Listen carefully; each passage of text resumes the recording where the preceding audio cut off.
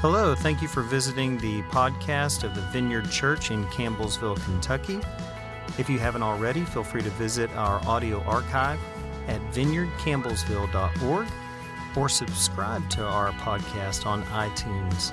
And now here is this week's message. Happy Sunday. My name is Adam. I'm the pastor here. Man, a lot of new faces this morning. Glad you guys came and showed up on a Sunday morning. It's good to have you in the house. Good news this morning. I'm not speaking this morning. 2 weeks in a row. I'm probably quitting. No, I'm not. The reason I'm not speaking is because our good friend Dave Nixon is with us. Dave, if you want to come on up. Everybody give Dave a hand.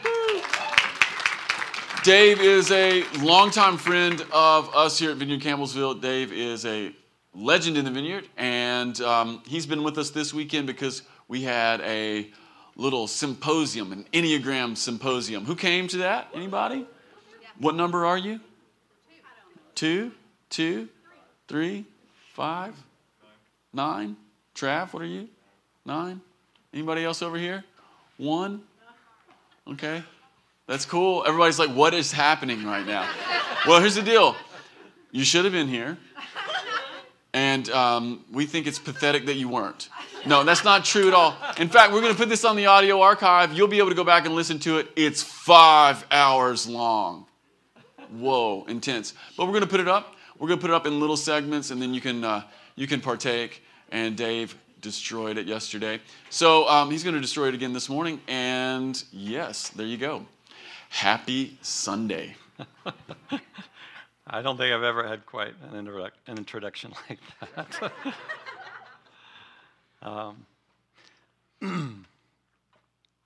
I am delighted to be here with you this morning, and I'll just cut right to the chase and say I want to talk about the image of God, but not the image of God as an abstract concept, but the image of God resident in you, resident in all of us collectively. We'll begin by reading from Genesis. And then God said, let's make human beings in our image to be like us. So God created human beings in his own image. In the image of God, he created them, male and female, he created them.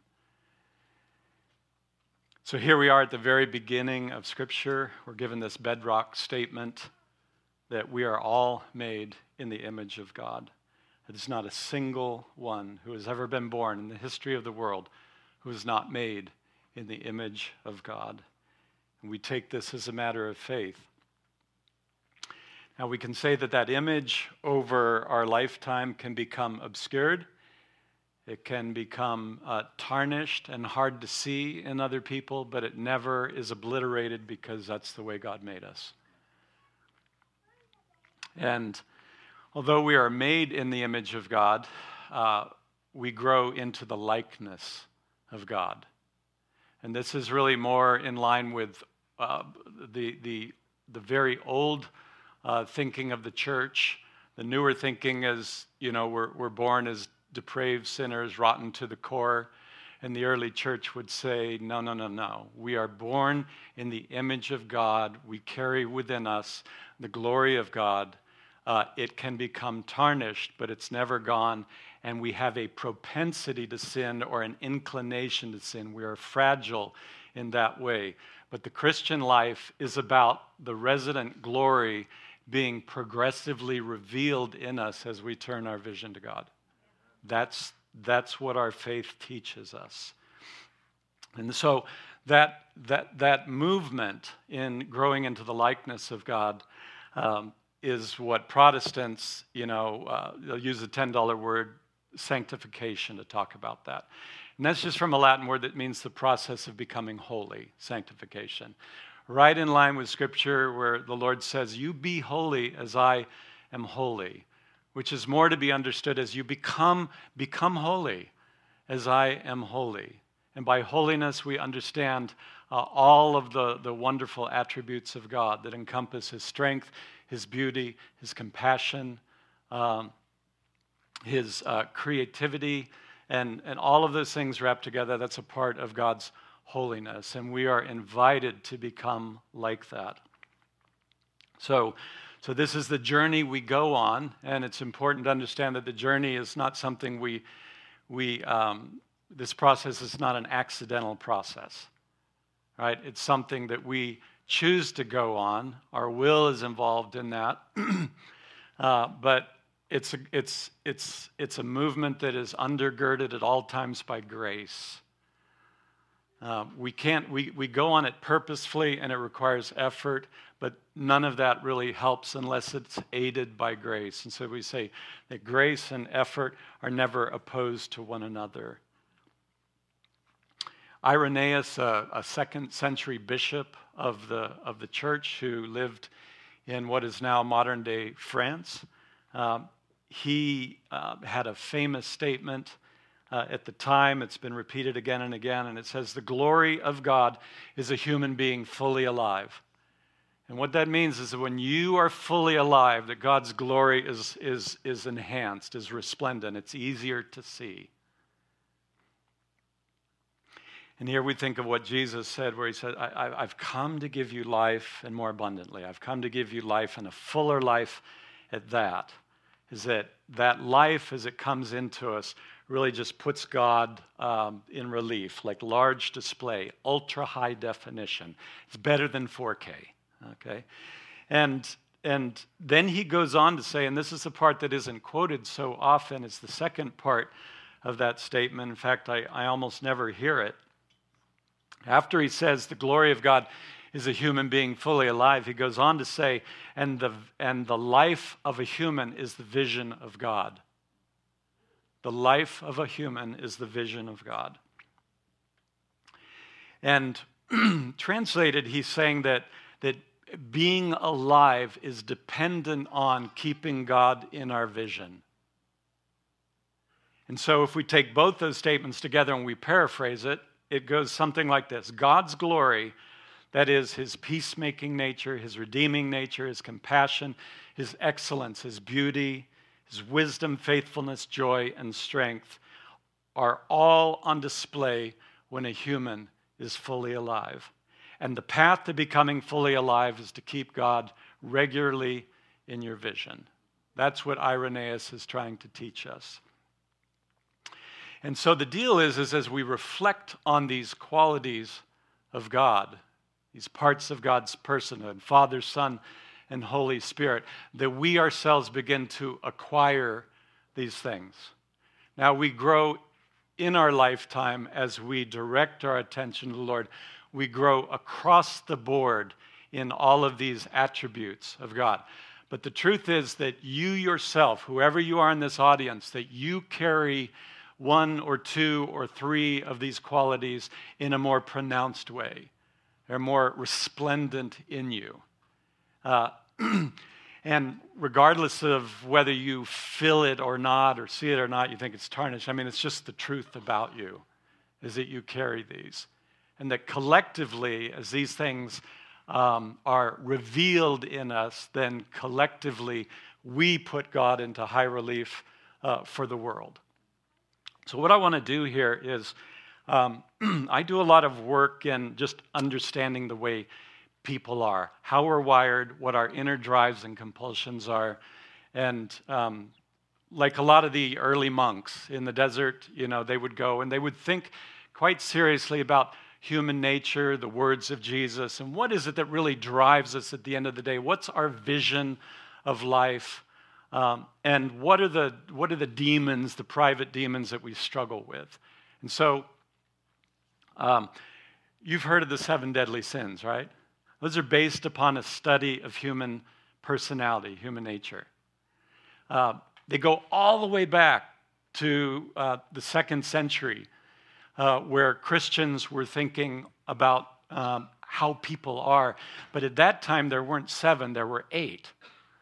And if you bring in one that was also talked about, there are actually like about 9 in there. And so I want to talk about like 9 classes, types of people out there. And as I go through each of the 9, and I'll be brief with each one, I want to tell you what's beautiful about you. And then I want to tell you what image you carry within you, what part of God's image you carry in you. And then I want to tell you also the call of Jesus on your life. Because with every gift, there's a cutting edge to it. And really for that gift to be fully redeemed, you have to understand the bleeding edge of that gift, if that makes sense. And you're gonna understand it here as I talk through it. Okay? So among us today are people who are natural peacemakers. You are serene for the most part. People experience you as serene, peaceful, easy to be with. You're rarely demanding. You quite naturally take a back seat. You're happy to defer to others, and if people ask you what you want, you say, it doesn't matter, what do you want? It's just what you do. You quite easily deflect attention away from yourselves. In fact, you're happy to escape attention. If somebody draws attention to you, you feel very put on the spot. You identify quickly with other people, and you see good in all kinds of people. And you're aware of other people's states, and when there's tension, you feel it. If people start to quarrel or you feel tension in a room, you feel it in your body. And there's this impulse in you that just wants to say, let's everybody have a group hug right now. I see the value in what you're saying. I see the value in what you're saying. I think you're closer than you think. Let's just come together. So, do any of you identify with that at all? Yeah, I see hands going up. So you carry the peacemaking image of God, part of God. You carry the shalom of God. Your greatest hope, your greatest desire, the thing that captures your vision, and it may be even your favorite place in Scripture, is where the lion and the lamb lie down together, where the child is playing with the asp. Because you're about reconciling opposites. And that's who you are, fundamentally. Yet internally, there's a part of you that feels like, you haven't really stepped up, that in some ways you've abdicated your life and you've deferred to others, but there's a part of your life that you haven't really owned because you felt like it was never worth owning. Nobody ever invited you to the table. And so there's been this surrendering of your heart along the way. And Jesus is saying this to you. Your voice in this world matters. Your presence in this world matters. Your opinion in this world matters. And your action matters. And it's really important for you to do the hard work of learning how God has made you, what the deposit is in you, and how you're to give that away in the world. Jesus is telling you to come out behind a kind of passivity and easygoing and peaceful nature and to really put your neck on the line, to move toward action and love. And he's waiting for you on the other side to say, see, that wasn't so bad. He can do that. There's another group out here, and you are natural-born reformers, advocates. You want to sort of redeem the world and make things better than they used to be. And so you care about what's right, and you work tirelessly toward it. And this work of fixing, of making things better than they were, yourself included, making yourself better than you were, is always at the forefront of your attention. You're industrious, and you can be really exacting, with details and things like that. You know how to name a goal. You know how to, get a plan in place. You know how to create the steps toward it. You know the values that are going to hold you as you do that. So, and you're going to work until the task is completed. That's just kind of who you are. You're conscientious about all you do, and you're morally sensitive. You know when you're not doing what you're supposed to be doing, and you feel bad about it. So there's a world in disrepair, and your life is about helping to repair it. And between good and better and best, you will always choose best. And once you've completed something, you'll often find that if you did it again, you could do it even better, right? And how many of you feel like this is kind of me, okay? Can I get a witness? Okay, I do see some hands coming up. The others are too afraid to say that it's them, okay? And so you really, you carry this restoring, reparative, redeeming work and image of God, who is about making things right? And your vision, just like with the others, that I talked about, the peacemakers, their favorite verse may be, the lion and the lamb lying down together. The thing that captivates your heart is a picture of the new Jerusalem coming down from heaven. What you want is to see the kingdom of God come to earth. And it's like, I can't rest without that happening. So that's beautiful. The problem is that you see yourself as responsible for bringing that down, okay, too often. And so inside, in your working, there's often an exhaustion that takes place, a fatigue, and with that, you can spiral into a funk because the world isn't getting fixed the way you thought it was going to get fixed. You can then become sort of resentful of other people who haven't gotten with the game, who aren't doing the thing that matters so much to you and ought to matter to everybody. So that's a part of what's going on inside. And you can be, in your worst moments, kind of critical of other people. But especially, there's an internal judge that's always sort of beating you up and saying, you can do better, you can do better, you can do better. And you'll do better, and the next day the judge is still there saying, but you could do even better, you can do better. And it's just you can't let yourself off the hook. So Jesus is standing and saying to you, let yourself off the hook and come over and play. Learn what it is to let go of work and come into Sabbath keeping and to live in an imperfect world. And it's not your job to make it perfect, right?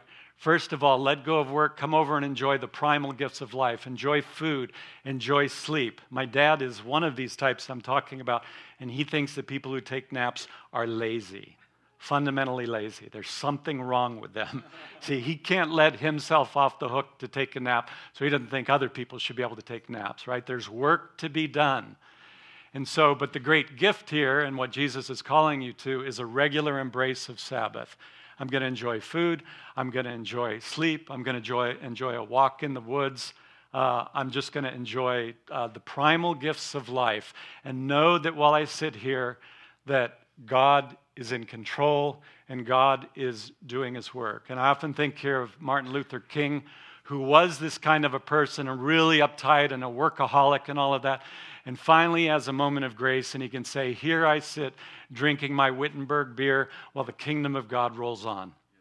What a great picture. Here's a man at peace who's relaxing and enjoying a good beer and says, my Father is at work.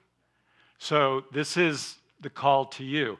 And as you do this, as you move into Sabbath, you don't lose any of the things that make you beautiful. In fact, they get stewarded well and they get amplified. That's just the way it works in the kingdom. God is not trying to strip you of personality. God is trying to enhance your personality. And then there are people out here who are, you're tender-hearted, you're compassionate, you're helpful, you're caregiving, you care about people, you notice their needs quickly before others do, you respond to those needs, you're right in there with people and they feel your heart. They see the love in your eyes as you're with them. And you give, and you give, and you give. There's a song there. So this is who you are. And you do this at a cost to yourself regularly. You are sacrificing yourself for the sake of others. And people feel that in profound ways. And so and you want others to join the cause because this is really what it means to be a Christian. And your worldview is we just give and give and give. We sacrifice ourselves. That's what we do if we're Christians. And I want to say that you carry in a profound way the compassion and the mercy, the tenderness of our Father. And don't forget that's the way that you are going to sort of carry the image of God in this world. But internally, you often feel strung out. You'll come regularly to points of exhaustion and all of the helping and the caregiving. And you're not comfortable really at the end of the day with this inability to say no when people ask you for help. It's so easy to say yes, and it is so hard to say no because I'm supposed to be helping, right? That's how you define your life. And you're not comfortable with your inability to sort of step away and get a breather. And you wonder maybe if you're enabling others from time to time. And you may wonder also from time to time if there's anybody who sees your need. And especially when you come to that point of exhaustion, you may feel kind of sad or just even resentful that who in this world cares for me?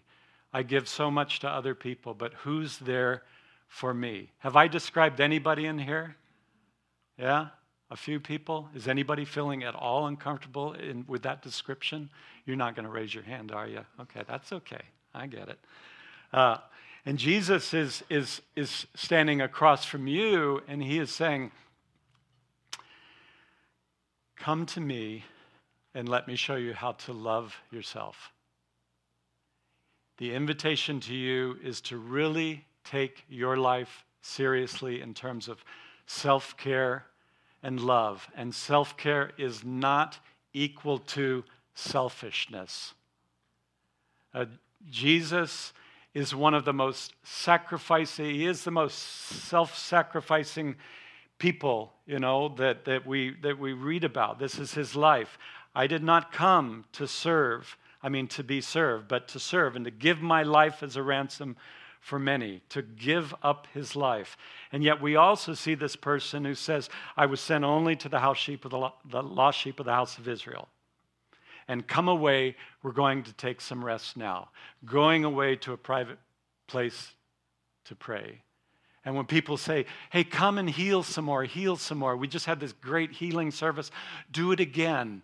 And he can say, no. And he can leave behind people who still need healing because he realizes he's got to stick with the plan, stick with the mission. And so this is the call for you. There's a whole nother group out there who are just good at what you do. You excel. You have kind of a Midas touch in life. In high school, you were popular. You were well thought of by either other students or by your teachers. You were maybe president of your class or of the student council. Perhaps you excelled in sports, academics or something like that. But all through life, people have applauded what you've done because you're just good.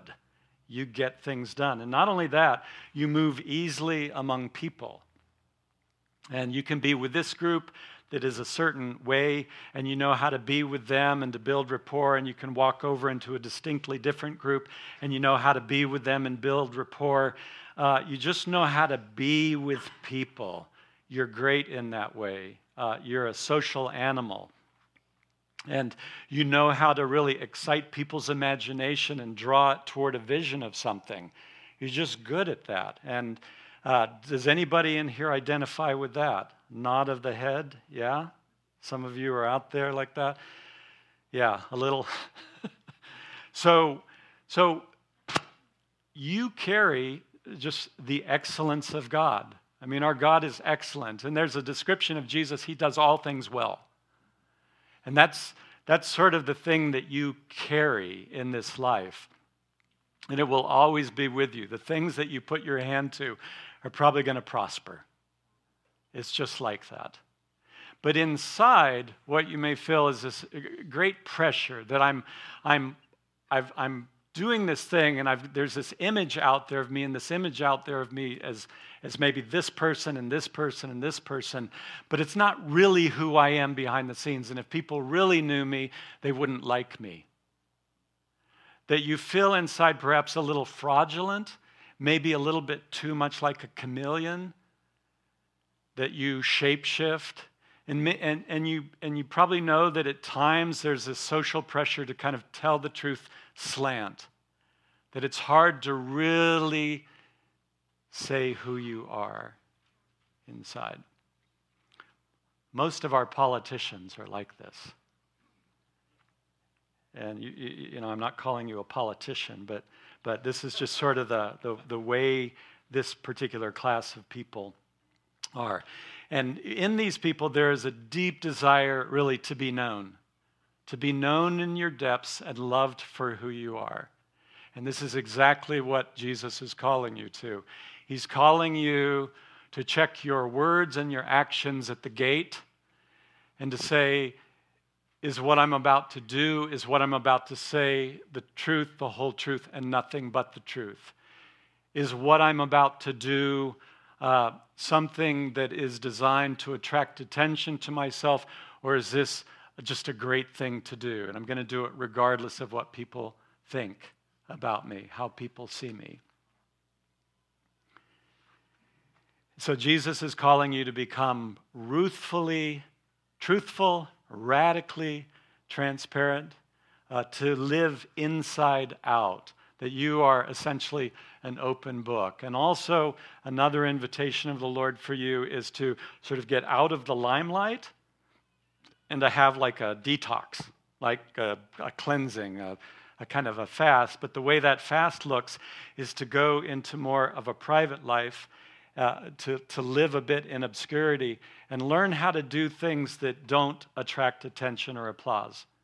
And that is like, do the things that nobody applauds in life, like, wow, I love the way you changed that diaper. I love the way you did those dishes. And the way you mow that lawn, those cross patterns, rockin', dude. Okay? Nobody's applauding that kind of stuff. So the domestic behind-the-scenes stuff, where you're just a servant and you're doing things in secret, that is life to you. Because then you go back out and you can do the wonderful thing that you do, but now you're safe. You're living transparently, you're an open book, and you don't need to be on the stage. It's just where God has invited you. And you can cast vision and you can do all of those things, and you're free of that ambition. It's just a beautiful place to be in. So God will enhance your gift. And then there's another class or set of people, and this church is just dripping with them, and these are the creatives. These are the artists. These are people with an eye for beauty. They love deep movies, especially if they're foreign, okay? They love pour-over coffees, right? They love great wines. And they are born with, they're not going to like, I know you got a great Walmart down there, but there's something in them they feel a little like bad if they shop there, because that's what everybody does. And I sort of distinguish myself by doing things that are a little bit different from others. And you really have an eye for beauty. You love the way a room gets arranged, and it's a great gift that you provide. So you're making films, and you're creating music, and you're writing poetry, and you're writing books, and you're designing rooms. And, you know, life is about beauty, and life is about meaning, and life is about depth. And there's always this insatiable thirst to have more. What you just have this longing in you, and you want to suck the marrow out of the bone of life, and you want everybody else to do it. But the problem is, and you carry the beauty and creativity of the Lord, the creativity of the Holy Spirit. I mean, that's you, and that is the thing that will burn most brightly in you over a lifetime. But inside, it's hard to be content with what's right under your nose, because you always want something that's better than what you have. You're not like that other class of people who want to make things perfect, because perfect doesn't matter to you. Depth and meaning and authenticity matter to you. And that's what you really want. If it doesn't feel authentic, you don't want it. If it's a fraud, you don't want it. And you know if you're that person, if you're born with that longing for meaning and things like that. So, and the Lord's word to you, what Jesus is calling you to, is to learn to be content with what is right under your nose. to quit looking back over your shoulder nostalgically at what used to be and something that was so sweet in the past, or quit looking forward to something you don't yet have and saying, I so want that. And to look at the life you have and say, God is here and I love this, whatever it may be. I'm one of those people. I'm a creative, I'm an artist, and I just feel like I was born with longing and it never goes away. And there are days it feels like it eats me up. Okay, my current life is just soaked in care right now. Our daughter's husband had a severe aneurysm, so his brain was kind of blown out. He's long road to recovery. We're helping with child care. We're helping financially. I'm taking care of their house, making sure that cars' oil gets changed, schedules are observed. I'm doing their budgets, their medical. I'm doing that for my family. We got our 2 other children are wasting away with muscular dystrophy. There's a lot of care involved there. And there's a part of me that would say this is so confining. But this is it, folks. This is my life right now. And I don't regret my life at all at this point. It's like God meets us in the life we have. And if he can't meet us in the life we have, he can't meet us anywhere. Right? So rather than me thinking, well, this is just for a season and someday I'll break out of this and I'll get to do that thing I really long for. Or, man, wasn't life so great before all of this happened? To say, that's gone. That may never come. This is what is. God meets me here. I love it. That's what these creatives need to learn. Then you come to another kind of person. And these are people who are great learners in life. They're great observers. They're great learners. And so they just take in information. They love to read books. And it may not be reading. It may be watching movies. It may be watching people. But they're just soaking in information. And you probably know these types. A lot of times they are sort of bookworms and stuff.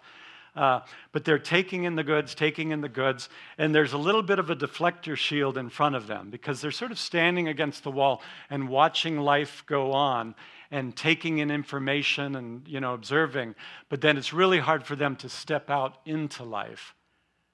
But that gift for taking information, for synthesizing things, making connections, and the wisdom that accrues in that really captures the wisdom of God, captures the omniscience of God, our God who knows all things. You capture a little bit of that. And that's a great gift. But inside, there's a part of you that so longs to join the dance. You know that too often you get ready to fire, but it's so hard to pull the trigger. You think a million thoughts, but it's hard to get those out into public. And so you find yourself as kind of a witness to life, but not really being in life.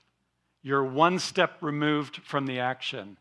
And Jesus is saying to you, all of that stuff that you've been taking in over the years, it's now time to start putting out. And rather than live sort of safely and never firing the trigger, just kind of like fire the damn trigger, okay? Kill a few people, okay? I'll raise them from the dead. I mean, that's kind of what the Lord's invitation to you is just don't live cautiously, live intrepidly, live boldly, live courageously. Just get out there with the stuff that you've been given and put it on the line. Roll up your sleeves and get your hands dirty. And so rather than think something good about another person, which you do, but never say it, go up and say it to the person. If you see a kind act, rather than say, oh, that was a kind gesture, go to the person and say, I noticed what you did. What a kind thing. I just want to commend you for that. I was moved by your action. Even if it's as simple as saying, that's a rockin' flannel shirt, okay? Just learn to sort of get what's inside and to bring it out and to get into, the world.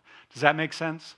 So if that's especially going to hit home if you're one of those types of people.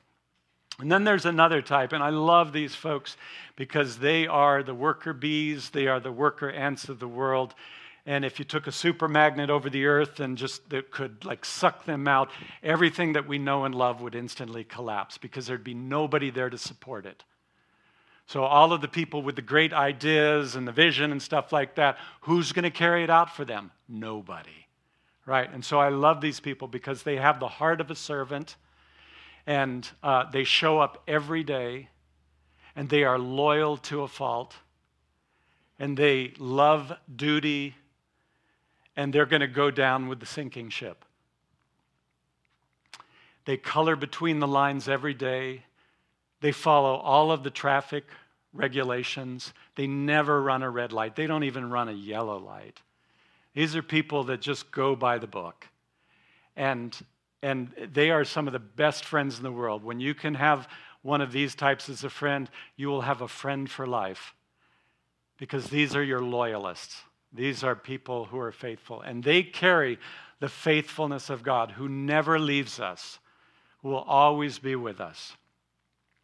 And that's what's beautiful about them. Now, on the inside, the thing that they may struggle with is fear. So I color between the lines, and I have my plan A and my plan B because I think there's a lot out there to be afraid of. And I can often get worked up about like danger and things like that, and can become a little bit like Chicken Little. You know, something happens and I sort of amplify it and say, oh my gosh, the sky is falling, and run around trying to alert everybody else to the danger, right? And get everybody on my side here. And nobody really cares as much about what's out there that might threaten us as I do. And so they can feel very shackled by fear. The other thing is that there's a gnawing sense that in serving other people, in giving my life away to serve other people and institutions, maybe I've never asked the question, who am I? And what is the thing that I'm meant to hold on to and give away in this world? I'm so quick to serve other people's dreams, but is there a dream that I myself hold?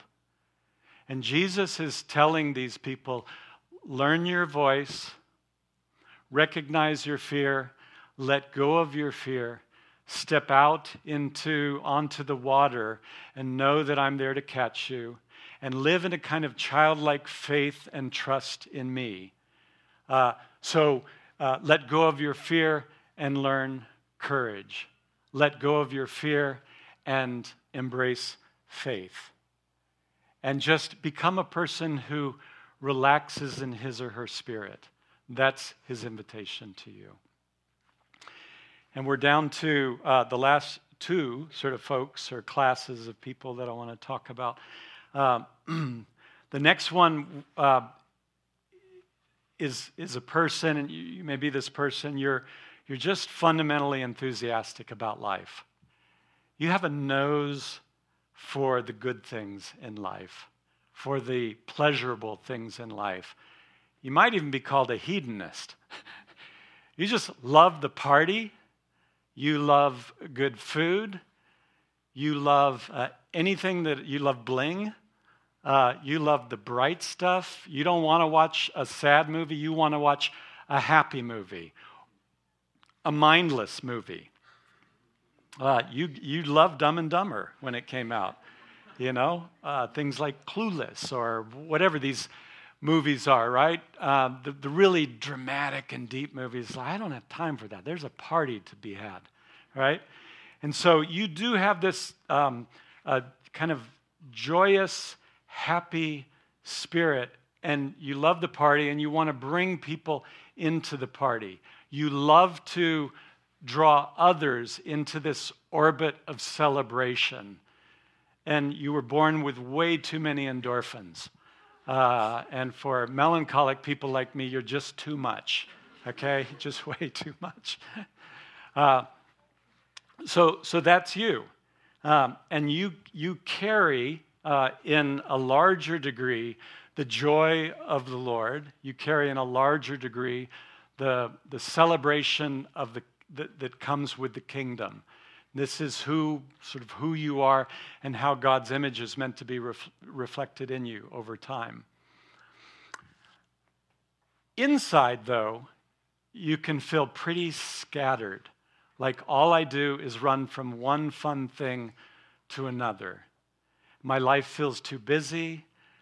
I don't really feel like I have focus. I feel like I live in a state of perpetual ADD. I never take time to savor. It feels like I gobble down. And there doesn't seem to be any central focus to my life. And the pain that is in your life, it's really hard to look at. Or other people's pain. You want to diminish the pain that's in your own life. And if somebody brings up something hard, you'll say, yeah, but look at the bright side. And you'll want to talk about that, because to really be in a painful place is very difficult. Am I touching any buttons with anybody out here on that one? Yeah, back there? Okay.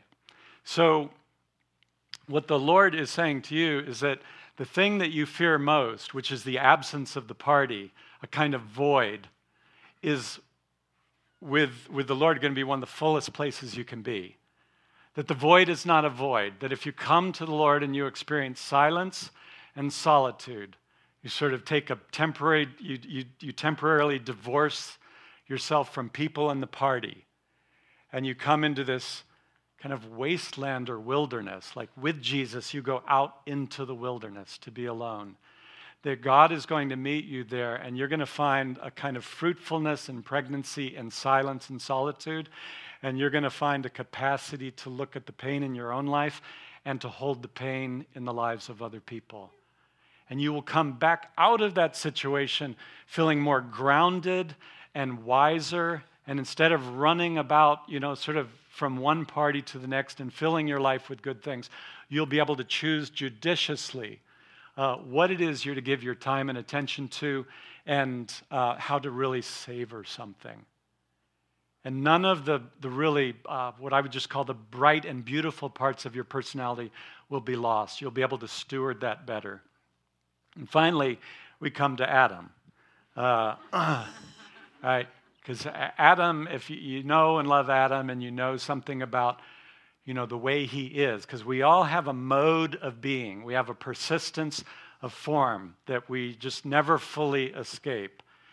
We're born into this life with a kind of a preset. We don't know how that comes about, but something actually gets passed on to us genetically, and then we've got the influence of environment, and it all just gets mixed together, and boom, out comes this person. And when you think of Adam or people like him, they're people who, walk into a room and they're just, you feel their solidity, you feel their presence. There's a bit of a command presence. There's a confidence, sometimes a swagger, right? There's no meekness whatsoever, like, they can be meek, but this, that this is not a pushover, this person. And when they see something good, they will go for it. It's like, whereas the other person who's observing and taking in information and going, ready, aim, ready, aim, ready, aim, ready, aim, this person is like, oh, no, we just fire. Boom. Right, we just fire. We're going to kill a lot of people. That's fine, okay? And next time, guess what? Our aim is going to be a little bit better, and we'll kill fewer people. That's the way it works. And eventually, we'll only kill one or two, right? And that's just what you go after what you think is good in life. There's a desire for that. And you can be a bit of a bull in a china shop, but there's just this wonderful quality of like entrepreneurial and action-oriented quality to these people. And they can spot weakness a mile away. They know they can look at a system or they can look at people and they can find weakness like that. And it's what can make them very good leaders. It can also make them very bad leaders. Right? So, and the other beautiful thing about these people is there is such, their hearts get triggered for the widows and the orphans, for the marginalized, and justice matters intensely to them. So they will war for the widow. They will war for the orphan, and they'll want to draw others into that as well. And so they carry the strength and the dominion of God in a profound way. Inside, though, there is a sense often early on of being vulnerable, that I need to keep up this bravado, I need to keep up this swagger so that people don't perceive me as weak. Because once upon a time, I was hurt really badly. And I'm not going to be hurt again. I'm not going to be the weak person in the room. I'm going to be the strong person in the room. And so there is sometimes this feeling of vulnerability inside. And this is, and also a gnawing sense that maybe I commodify people too easily. In that desire to go after the thing that's good, that sometimes people feel like they're being bulldozed as I go after it. Or they may feel that they're being swept into your vision, but they're only pawns to get you to where you want to go, and you don't really care about them. And the Lord is saying to these types, learn how to really love people, to go from seeing them as commodities to humans with hearts that beat, who shed tears, who have emotions. So to humanize people rather than to commodify them. And then that thing in you that will see a good thing and grab it and go, ha, this is mine. I am now more powerful. Is to say, there's this thing in you that is beautiful and bright, and I want to see you grow and become powerful. So all of a sudden, they go from sort of acquiring power from themselves, and the Lord invites them to give away that to others and to make them powerful. And they become very self-sacrificing. They become compassionate. They humanize people. They lift people up. And it's wonderful to see that work happen.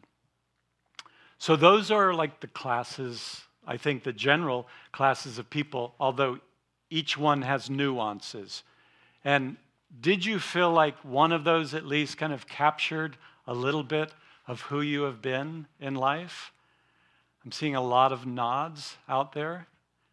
Okay, so I have just a couple things to say to you. One, never forget the thing that makes you so beautiful. Never forget the thing that corresponds to God's image within you. Just know that that's going to be with you for the rest of your life. Hear the call of Jesus to go on a journey that will help you to steward that gift so that it doesn't eat you alive and hurt other people. And you do that by putting your gaze upon the Lord, noticing, like just saying, yeah, this is me. This is what I do. And then And in this way of being, these are the ways in which I may hurt myself or others, but when I melt down, my game doesn't work of making the world perfect. My game doesn't work of helping everybody. My game doesn't work of being the one who does all things successfully. My game doesn't work of being, the most creative person on the planet or knowing the most or whatever your game is. When that doesn't work, we all sort of spin out of control. And when we do, there can be a lot of mess for other people. And so acknowledging this is who I am and this is what I do, but then knowing that the Lord's invitation can help you to refine and steward that gift in the most beautiful of ways. And collectively then, we together, as we bring these these progressively redeemed images of God within us forward as a community, then God is sort of spotlighted in high relief before the world. I mean, among us, but before the world. The glory of God is revealed. I'm going to finish by just saying that, for me, there are two things that were just life-changing, absolutely life-changing. And one is the day that I woke up and I realized that actually everybody who was not like me was not a jerk. All right? I'm not kidding. It's like And a lot of us, we sort of operate this way. Why can't people be more like me? Why can't people see things the way I see things? If my family would only sort of get in line, if they saw things like this, then everything would be, the tension would be gone, things would be better. We as humans we're sort of trapped in this way of being and seeing the world, and we think everybody else should sort of be like that too, in their best versions. And so the day I sort of said, you're all free. You don't have to love poetry. You don't have to love music. You don't have to love a well-designed room. You're free. I will cast no judgment upon you. It was like a glorious day in my life. Okay? Oh, one thing I did want to say is that the creatives too. I mean, God makes the egg, but creatives make the omelet.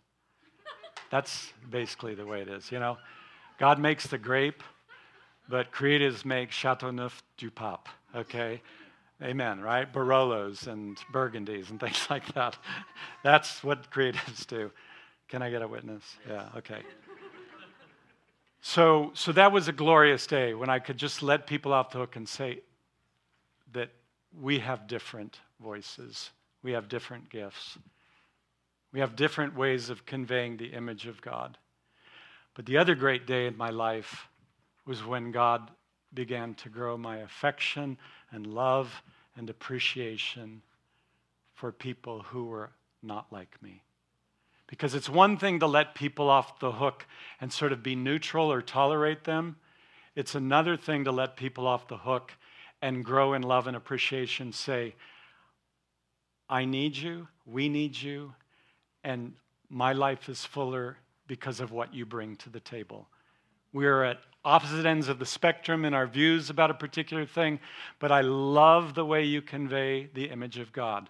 I love the way that you long for the lion to lie down with the lamb. I love the way that you want the new Jerusalem to come down from heaven. I love the way that you want every tear to be wiped away. I love the way that you want to see the excellence of God sort of portrayed largely in this world.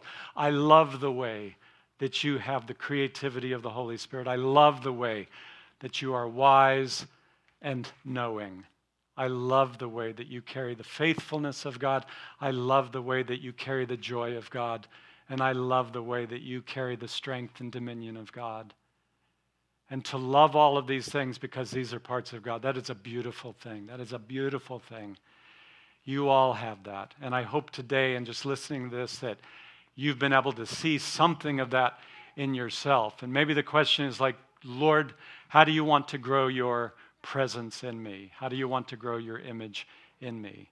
And I think some of you, as you've heard this, you maybe felt a little bit of a finger on you, like, yeah, that's me and maybe my worst moments, and those are some of my private thoughts.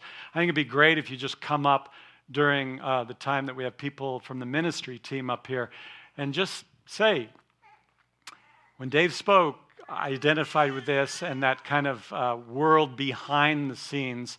And would you just pray for me that I could steward this gift more faithfully, that I could become more of who God has called me to be. That's my hope and my prayer for you.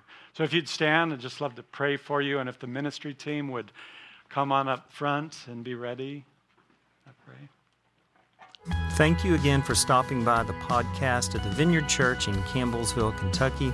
If you'd like to keep up with what's happening here at the Vineyard, you can follow us on Facebook, Twitter, or Instagram. Until next time, peace to you.